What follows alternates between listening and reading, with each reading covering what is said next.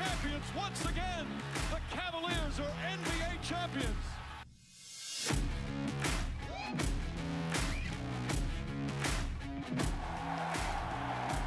Tiger Woods, a winner again, number 80.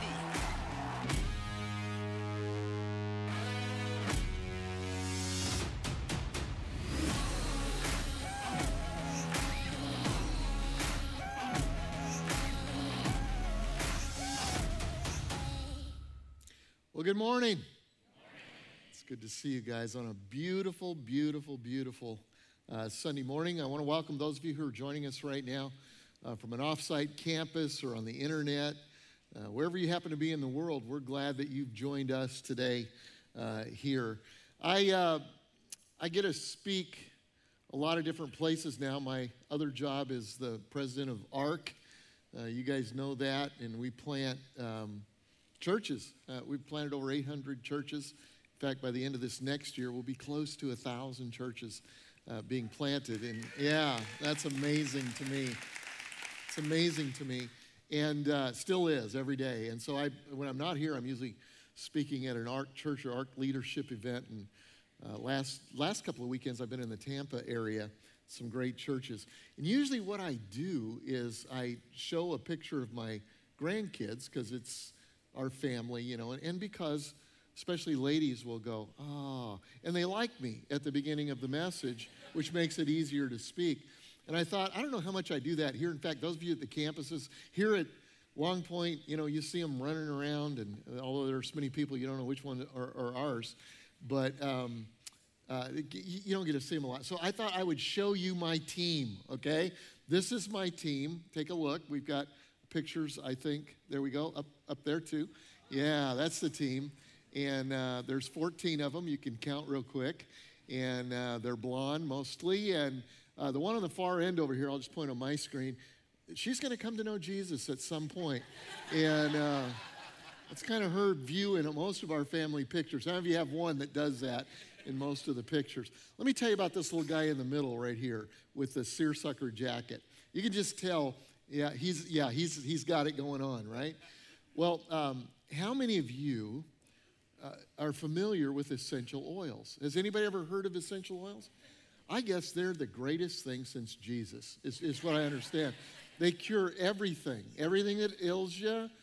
You can have peace with whatever. And in fact, my daughter-in-law is kind of really big into this stuff. And so in his bedroom, she diffuses, see, I'm getting the words right even. I researched this a little bit. She diffuses a special oil, an essential oil, that I guess you could become president someday if you just breathe this all the time. Just an amazing, amazing thing. And so one morning she came to get him from his bed, and she walked in and it smelled terrible in there. Just smelled terrible. She didn't know what it was. Asked him if he knew. He had no idea. And I guess the next day it was the same thing, and only worse. And she asked him, are you clean and dry, you know? And she washed the sheets and all of his clothes. And he says, fine, do you know anything? He didn't know anything. So finally she did a lot of research, and she found out that he had peed in the diffuser.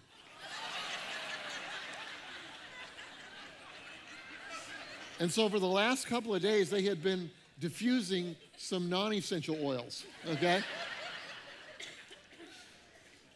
Now, I did a little research because I want to know, is that like overspray from a urinal, or is it accidental? That little hole is really small. This is an intentional act. And so I thought, way to go. You know, that's Grandpa. He's like, go for it. That really doesn't have anything to do with anything, but I thought it was a great story. Kind of introduces you to our family. So let me ask you a question. If you can kind of get it together here. Have you ever wondered what it would be like to be a part of a championship team? Of a team that does something so amazing and so great that it literally changes the world? I thought about that. I thought of 2 or 3 teams. First, have you seen this movie, Hidden Figures? Anybody see that? Amazing, very inspirational movie to me. And it's basically about 3 women who overcome racism, who overcome sexism and are an essential part of helping to launch John Glenn into orbit in the NASA program. And they'll be forever remembered because of the movie and because of what they've contributed. It had never been done before. They literally changed the world. They changed the way that people look at what is possible with space exploration. I thought, what would it be like to be a part of that team? I was speaking a few weeks ago at one of our ARC churches in the San Francisco area, actually San Jose in Silicon Valley. And after the final service, I asked the pastor if he would take me to the house. He knew what the house was. I'm kind of a computer geek, have been for a long time. And so he took me to this house, which is a fairly normal house, a very normal house in a normal neighborhood. But in that garage right there, Steve Jobs and Steve Wozniak and a group of friends literally revolutionized the computer world as we know it. You're probably carrying an Apple phone with you, unless you can't afford one. You've got one of the other kind. I can't afford them these days. But right there in that house, they literally changed the world. In fact, today you carry more computer power in your phone than existed for entire cities.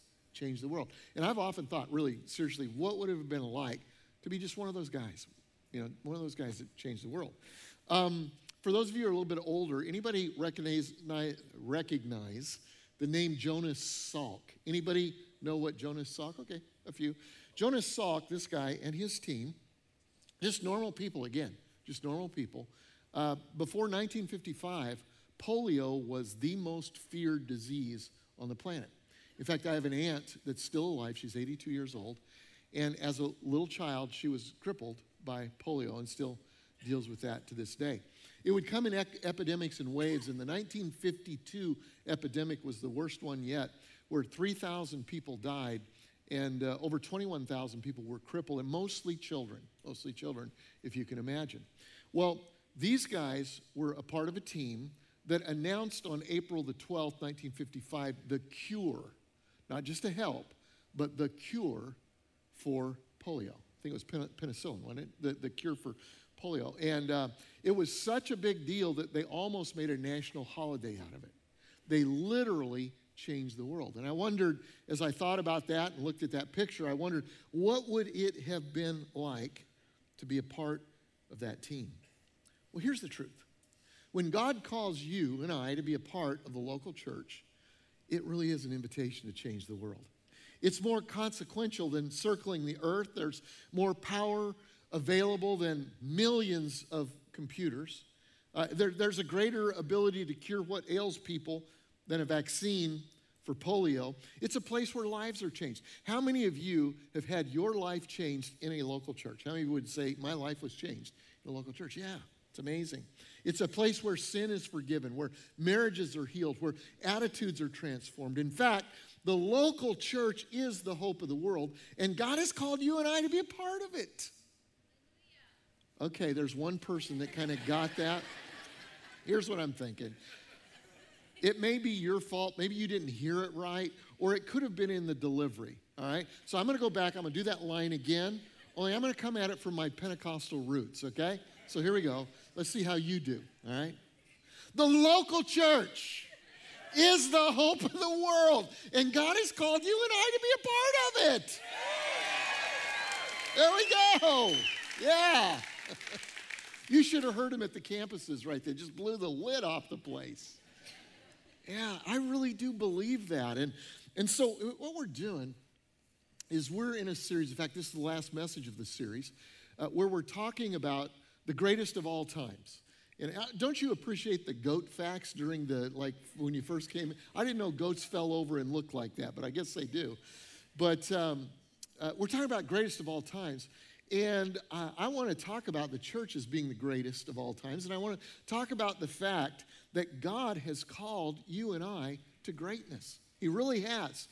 Everybody in here, everybody listening to my voice has been called to a level of greatness that I don't even know the limits or the edges to it.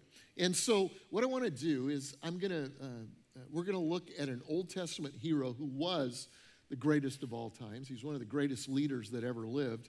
We're going to look at his life. We're going to make some statements about his life, 3 statements. And then at the end, I want to give you 3 challenges. Does that sound fair? All right, so let's buckle up and let's get after it. God has called you and I to greatness. Here's the first thing that I know, is that God's call on your life usually involves an invitation to do something that you think you are incapable of. God's call on your life almost always usually involves an invitation from God to do something that you think that you are incapable of. We're going to take a look at Moses, okay? Here's what we know about Moses in the Old Testament. Great leader, humble leader. But there was a point where God called him to lead people, and he didn't see himself as a viable candidate. And truthfully, it would be easy to not see him as a viable candidate. Moses, as you know, just to review a little bit, he was a Jewish kid that through a series of circumstances was raised by the most powerful man on the planet at the time, Pharaoh of Egypt. And he was raised for leadership. He was groomed to be a leader in Egypt. And at about 40 years old, he decided to go see the world, kind of see how his people were being treated. And, you know, it's hard to see what goes on in an ivory tower sometimes. And so he gets out and he sees that they're under Egyptian oppression. They're being abused by Egyptian people. And so he sees a particular instance where a guy is an Egyptian with power is abusing an Israelite with no power, and he gets angry, he loses it, and he kills the man. Now, when he kills the man, he suddenly goes from this powerful position to being a wanted position. Now Pharaoh wants to kill him, okay? He thinks that perhaps he'll get some grace from the Jewish people because he's helping an Israelite here, but the Jewish people now don't trust him. They say, if you did that to him today, would you do it to us tomorrow? So he finds himself hated by Pharaoh, not trusted by his own people, and so he has to flee and leave, and so he goes to another country. On the backside of the desert, he becomes a shepherd and wonders if there's anything left for him. Some of you here today wonder that same question. Has the best already happened? It's not everybody here, but there are some of us here that wonder if my best days are behind me. Would you take your pulse real quick? Just take your pulse. We do this every once in a while. Do you have anything? If you have a pulse, God has a plan, okay? If you're alive, God has a plan for your future. And Moses, at 80 years old, receives a call from God. And the call we're going to look at, it's found in Exodus chapter 3 and verse 10 and 11. He says, now go. God says, now go, for I am sending you to Pharaoh. You must lead my people Israel out of Egypt. But look at Moses' response. But Moses protested to God. Have you ever protested to God? Moses protested to God, who am I? Say, who am I together? Who am I? Who am I to appear before Pharaoh? He kind of has a point. Would you agree with that? Who am I to lead the people of Israel out of Egypt? He kind of has a big point there. Pharaoh wants to kill him and the people don't trust him. Worst part, God, time out, pick somebody else. Pick somebody else. See, when God's call is on your life, it usually involves an invitation to do something you think that you are incapable of. Moses doesn't think he can do it. Have you ever had a who am I moment? Have you in God's call? Maybe it might be vocationally, okay? For some of us here, again, this doesn't apply to everybody. The different pieces apply to different people, but for some of us here, you're at a who am I vocational moment right now, okay? Maybe it's to start a business, and you know that God has kind of been dealing with some doors are starting to open, but you're going, who am I to do this? Or maybe it's to step up in leadership in an area of the business that you're a part of, and you have a new opportunity, and it's like, who am I to do this? Could be relationally, could be spiritually, could be lead, it could be in any area. Who am I? I remember a lot of who am I moments in my life. I remember a call to preach. Most of you know I didn't aspire to do this as a kid. People ask me, did you always want to be a preacher? No, I, as a matter of fact, didn't. But there was a unique situation, circumstance in my life where I sensed a call of God on my life to preach. The problem was I felt like I just didn't live up to the models that I saw. I grew up in a little Pentecostal church. My dad was a great preacher, lives with us now. I love being able to honor him in that way. But I mean, he can preach heaven down. You know how I did just for a minute there, kind of? He does that all the time. And it's like you would be just jumping up going, yeah, that's right. And I'm not like that. In fact, when I speak at other churches, this especially at larger churches, last couple of weeks I've spoken at some very large churches in the Tampa area, ARC churches, and they always say this, before you get up, you have a little pre-production meeting to kind of know what goes on, and they have lines on the stage, and it's the box. And I know what the box is, and the production manager will come down and say, here's the line. We need you to stay inside of this line right here, and here's the other line over here. We need you to stay inside of this line. Why? Because the lights are there, the camera for campuses. In fact, the one that I was at just last weekend had a lockdown camera where they said if you get outside of this line, that the campuses won't even see you. You know what my number one temptation was? Just to get right over here and do this right here, and preach. And so that, you see, when I walked over here, there's not enough light on me. Can you see that? Okay. I'm just giving you the behind the scenes of this whole deal. But here's what I always tell them. I told them this last week. I said, don't worry about me. I said, I stay right in the box. In fact, I don't go far from the ranch, right here. It's just kind of who I am. And that was a problem because when I first started to preach, I would preach for my dad or I'd preach for my uncle, and who's the same way, just great orators and speakers. And I'd preach for about 15, 20 minutes, and then they would get up right behind me, and they'd re-preach my message for about 10 or 15 minutes. They would bring the heat. People would be excited. It would be awesome. It was as if they were saying, this is what he meant to say, okay? I remember going to a college professor and saying, I feel like I've got this call, but who am I? I can't do that. And what do I do with that? And I remember him saying to me, do you think God made a mistake when he created you the way that you are? And I said, well, I don't think so. Well, do you think God made a mistake when he called you to preach? And, well, I don't think so, but I don't see how that's going to work. He said, well, don't you think that God has a group of people somewhere that will be able to kind of relate to your way of communicating and your sense of humor and all of this? And I said, well, that's possible. I really began to feel hopeful. And he said, I wouldn't get my hopes too high. It's probably not very many people, but there are some people out there somewhere. I can remember, I've told this story before, I can remember my call to pastor. I felt like I've got a vision. I want to pastor a church. I want it to be a different kind of church. And in our denomination, if you wanted to pastor a church, you would, a church without a pastor, there wasn't really a lot of church planting back then. Church without a pastor would issue a call. You would go, you'd preach on Sunday morning, Sunday night, bring your best messages, and then they'd vote on you, kind of like, American Idol meets Survivor. They can vote you off the island before you get on, that kind of thing.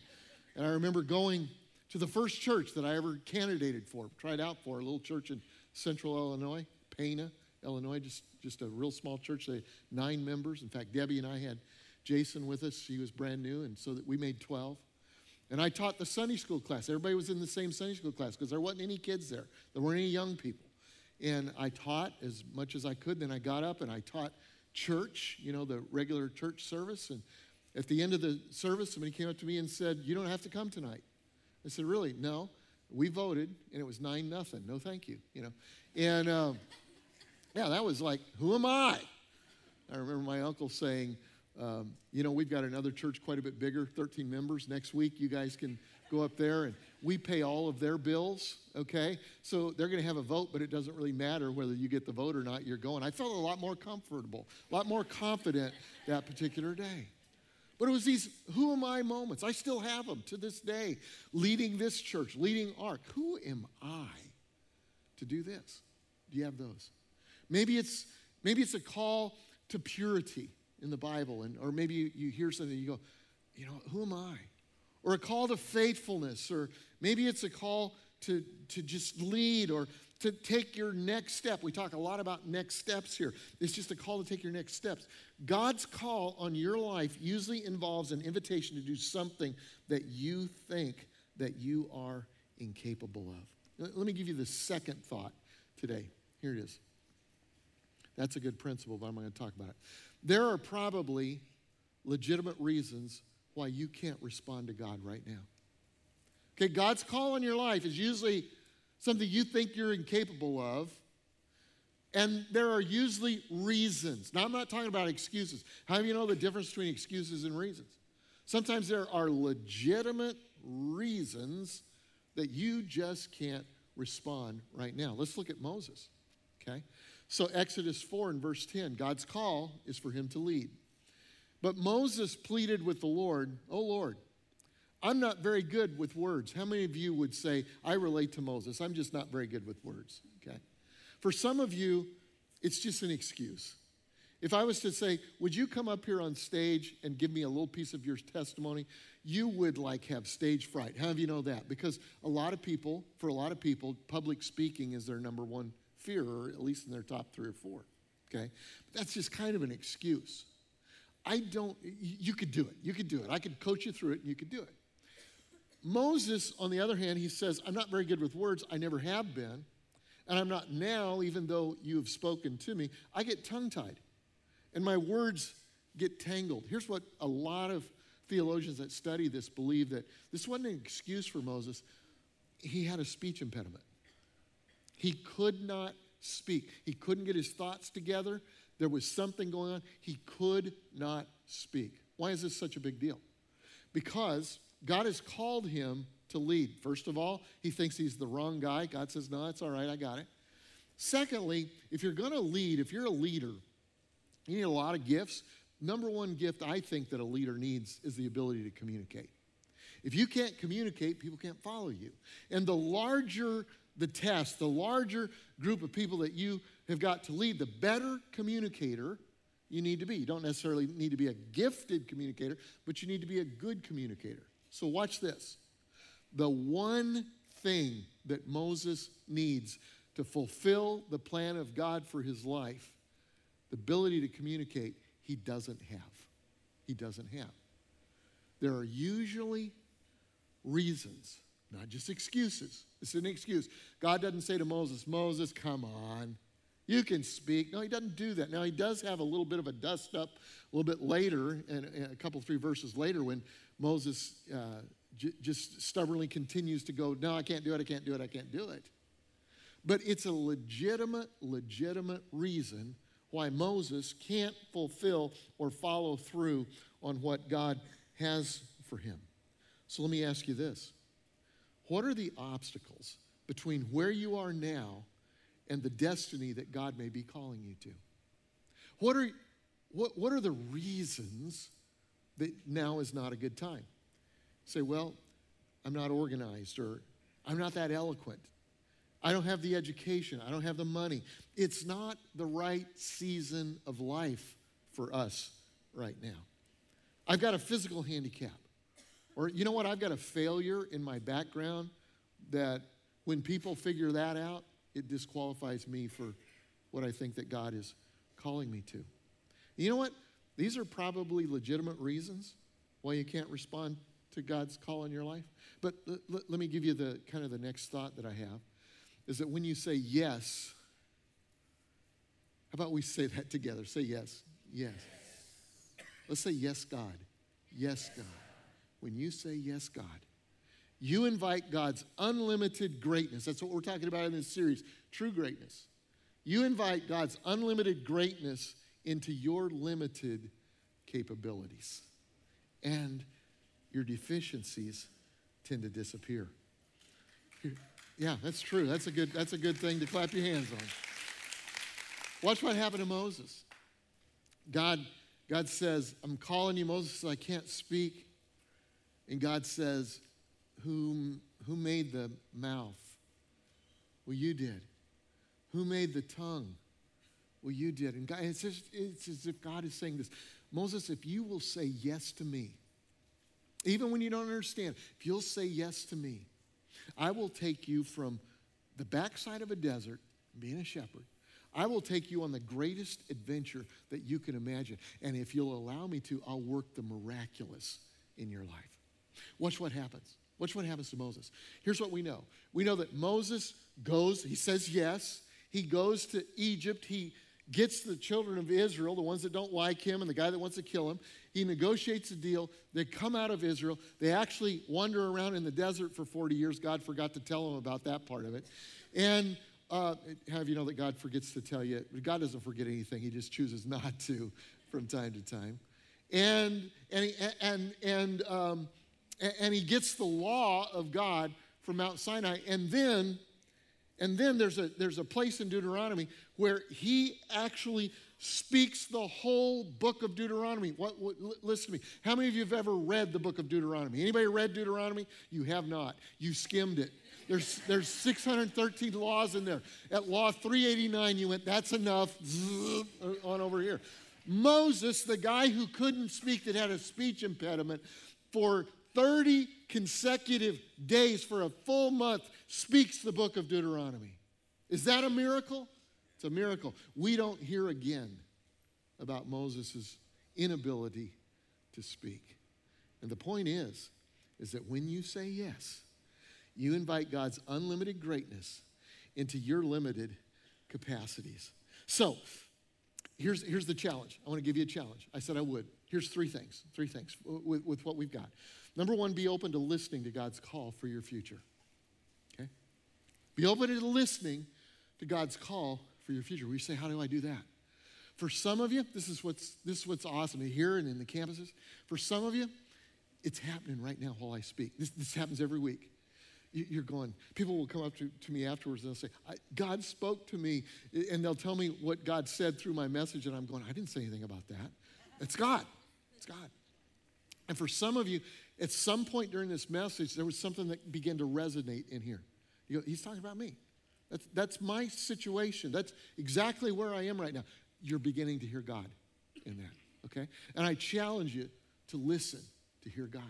For others of you, you're going to go out of this place, and this week, there's going to be, at some point, you're going to be hopefully reflecting on maybe what God has done among us here today, and God's going to begin to speak to you. And when he does, it's probably going to be like this.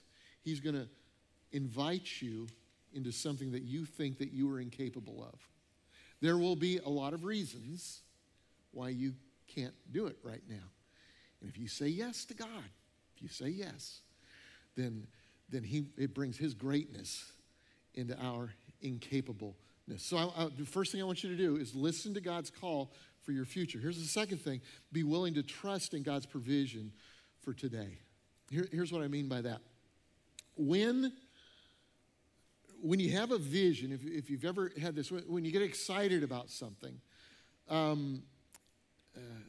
do you know that there is a gap between the vision and the provision? Always is. There's a gap between what I see now and the ultimate goal. And Moses had that. And that gap was that 40-year period where they're wandering in the desert. And he has to trust God for today's manna. Trust God for today's provision. God is saying some things to you. And some of you, God has spoken about something in your family or in your future and your vocation or whatever, and you're in that in-between time. And it's in that in-between time that we've really, really, really got to trust God. I have a cousin whose name is Craig, and I call him the nice Surratt. He's the nicest Surratt. In fact, God was so good to him that his last name is Johnson and not Surratt, but he's my cousin. You don't understand all that. We have a gift of sarcasm. He has a gift of graciousness. He's just an incredible guy. And him and his wife, Samantha, had a child. They have 3 children, but they had a child about 8 years ago, something like that. And for the first 2 years of having that child, it was just a normal experience of mom, dad, child. Dad's bonding with this child. The child loves hanging with dad, starting to learn his first few words and all that kind of thing. And at about 2 years old, they began to see something different in Connor. And Connor quit connecting. He quit communicating. And for 4 years, Connor didn't say a thing to them. They went to the doctors, and he was diagnosed with autism, fairly severe autism. Isn't saying anything. Broke their hearts. They had dreams for this little guy. They began to ask God, why? God, why? Have you ever asked God why about anything?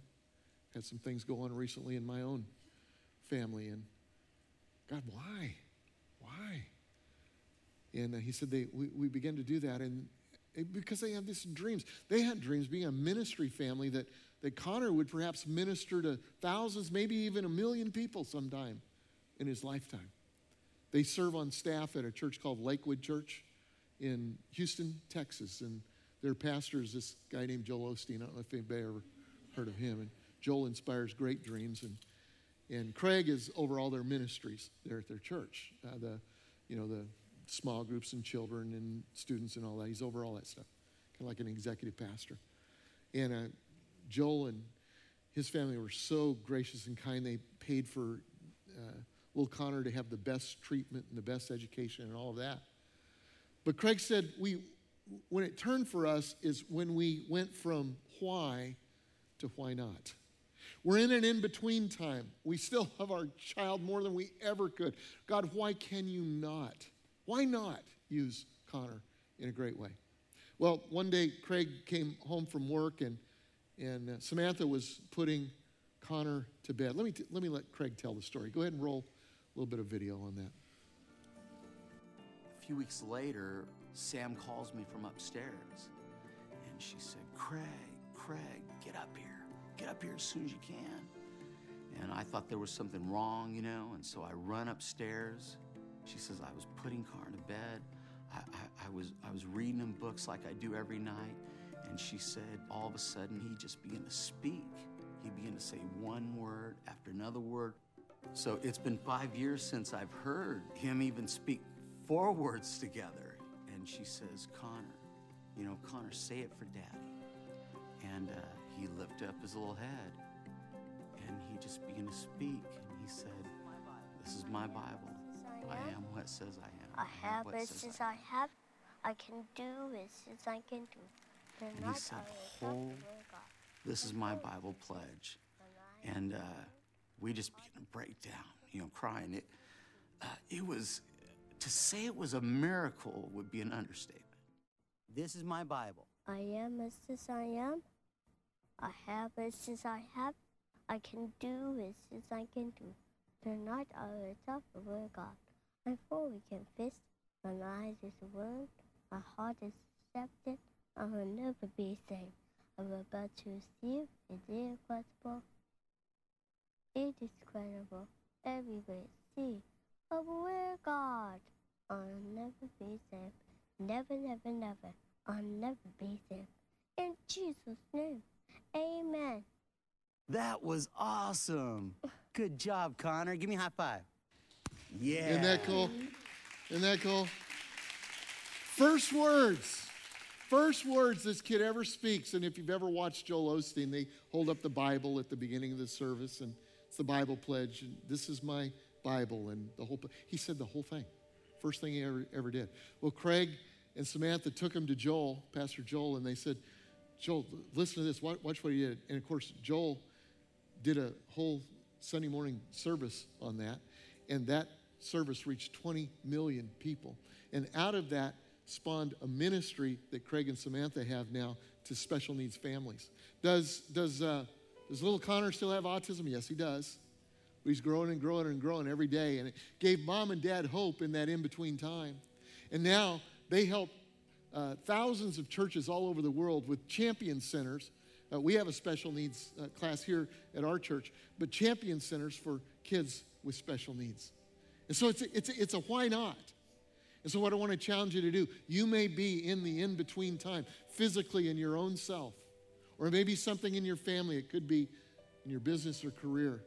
Trust God with that gap time, that in-between time. And ask God, turn from why to why not. And then here we go, last thing, be ready to act on God's plan before you're ready to. Be ready to act on God. Be willing. Let's change that wording for the next service. That's better. Be willing to act on God's plan before you're ready. Be willing to take that first clumsy step. We always want our first step to be a good step, don't we? How many of you, when your kids learned to walk, it was a really good step? It was a clumsy step, but you took a video of it and put it on Instagram because it was awesome. Well, you need to be ready to take an awesome, clumsy first step. Last story. So Moses dies just short of the promised land for a lot of reasons. He saw it, but he never got to go in it. And his assistant Joshua now is tasked to take the people into the promised land. Now, between where they were and where they needed to go, there was a raging river. That's almost always the case. And this river was at high tide. Wrong time to cross it. High tide, that's not right. I'm Charlestonizing this story. It was at flood tide. Flood tide. Wrong time of the year. There's a principle there. It's almost always the wrong time from our perspective to step out into what God wants us to do. God could have done it any other time, but he did it at flood tide. And so he's talking to Joshua about that. Joshua's giving him his concerns. And finally he says, no, we're going to do it now. And Joshua kind of probably said, I know this story. I was there the last time. You get a stick, you hit the water, it parts, and then you go over. It's like God's saying to him, I can do it that way, but I've got a fresh plan for you. Here's how I normally work. Here's what I want to happen. I want you to take the worship team, the one with the skinny jeans and tattoos, and I want them to go first. And somewhere between the edge of the water and the middle out there, I'm going to show up. I don't like that. I do like the fact that it was the worship team, not the pastors. But I don't like God to show up along the way. I want God to show up first. Do the miracle and I'll walk in. You understand what I'm saying? Give me the chill bumps. Let me feel something. Can I tell you this in your Christian life? As you respond to God, you almost never feel chill bumps at first. A lot of times you don't feel anything, nothing. But if you take that first step, God shows up along the way. And he wants to do that for some of you today. Here's what I'd like to do. Well, before I pray for you, I got a couple of possible steps that maybe he wants you to, actions that you can take. Commit to go all in with Jesus. Commit to go all in. Some of us, it'll be the first time. Some of us, it'll be a return to all in. Some of us are just holding a little bit out for ourselves. And I want to challenge you, go all in. Step into the water and see if God isn't good and if he won't make a way. Challenge you, maybe your next step is to join a dream team. I love the dream team around here. I was in here for the dream team prayer just before this service, and what an awesome group of people. Somebody once said that the church is kind of like a football game. Some of you will watch a football game today where they'll have, or maybe this weekend, there's a big game in college this weekend, I think. Clemson and Carolina. And when you go to that you'll see that there will be, and if you go, please come back on Sunday for church. But if you go to that, you'll see 22 men in desperate need of exercise being cheered on by 80,000 people in desperate need of rest. That's not how the church should be, okay? We all serve. We all serve. And I challenge you to serve. And then one more thing I challenge you to do is, did you see this little booklet that you got as you came in? It's got all kind of cool stories of things going on. Last page says Imagine update. We're building a new building, and we're going to be finishing that and moving on to campuses, and it's awesome. But you guys have given, in the last 2 years, $11.5 million. This was one of those, when we started the building, I was like, who am I? How can we do this? We've never raised that kind of money before, ever. But you guys have done it. The good news is we're almost there. $12 million was the goal, and we're at about $400,000 from the goal. We're moving in and having the resources that we needed to do that. And so we're going to have a miracle offering. We're going to have an end-of-the-year offering on December 15th and 16th. And all we want you to do is just pray, okay? Just pray. That's all. We never twist your arms for money here. Not all I ask you to do is just pray.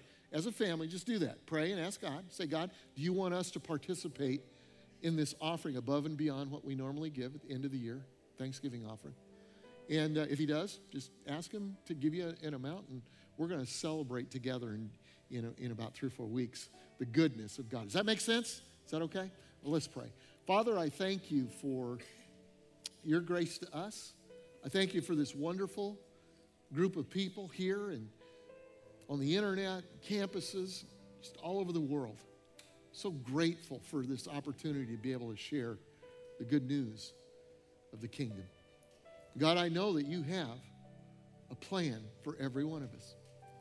And I know that your plan usually invites us to things that we think we're incapable of. There are always reasons why we can't do it. But today we're going to invite your greatness into our incapableness and see you work miracles. So I pray that your kingdom would come and your will would be done. In Jesus' name we pray.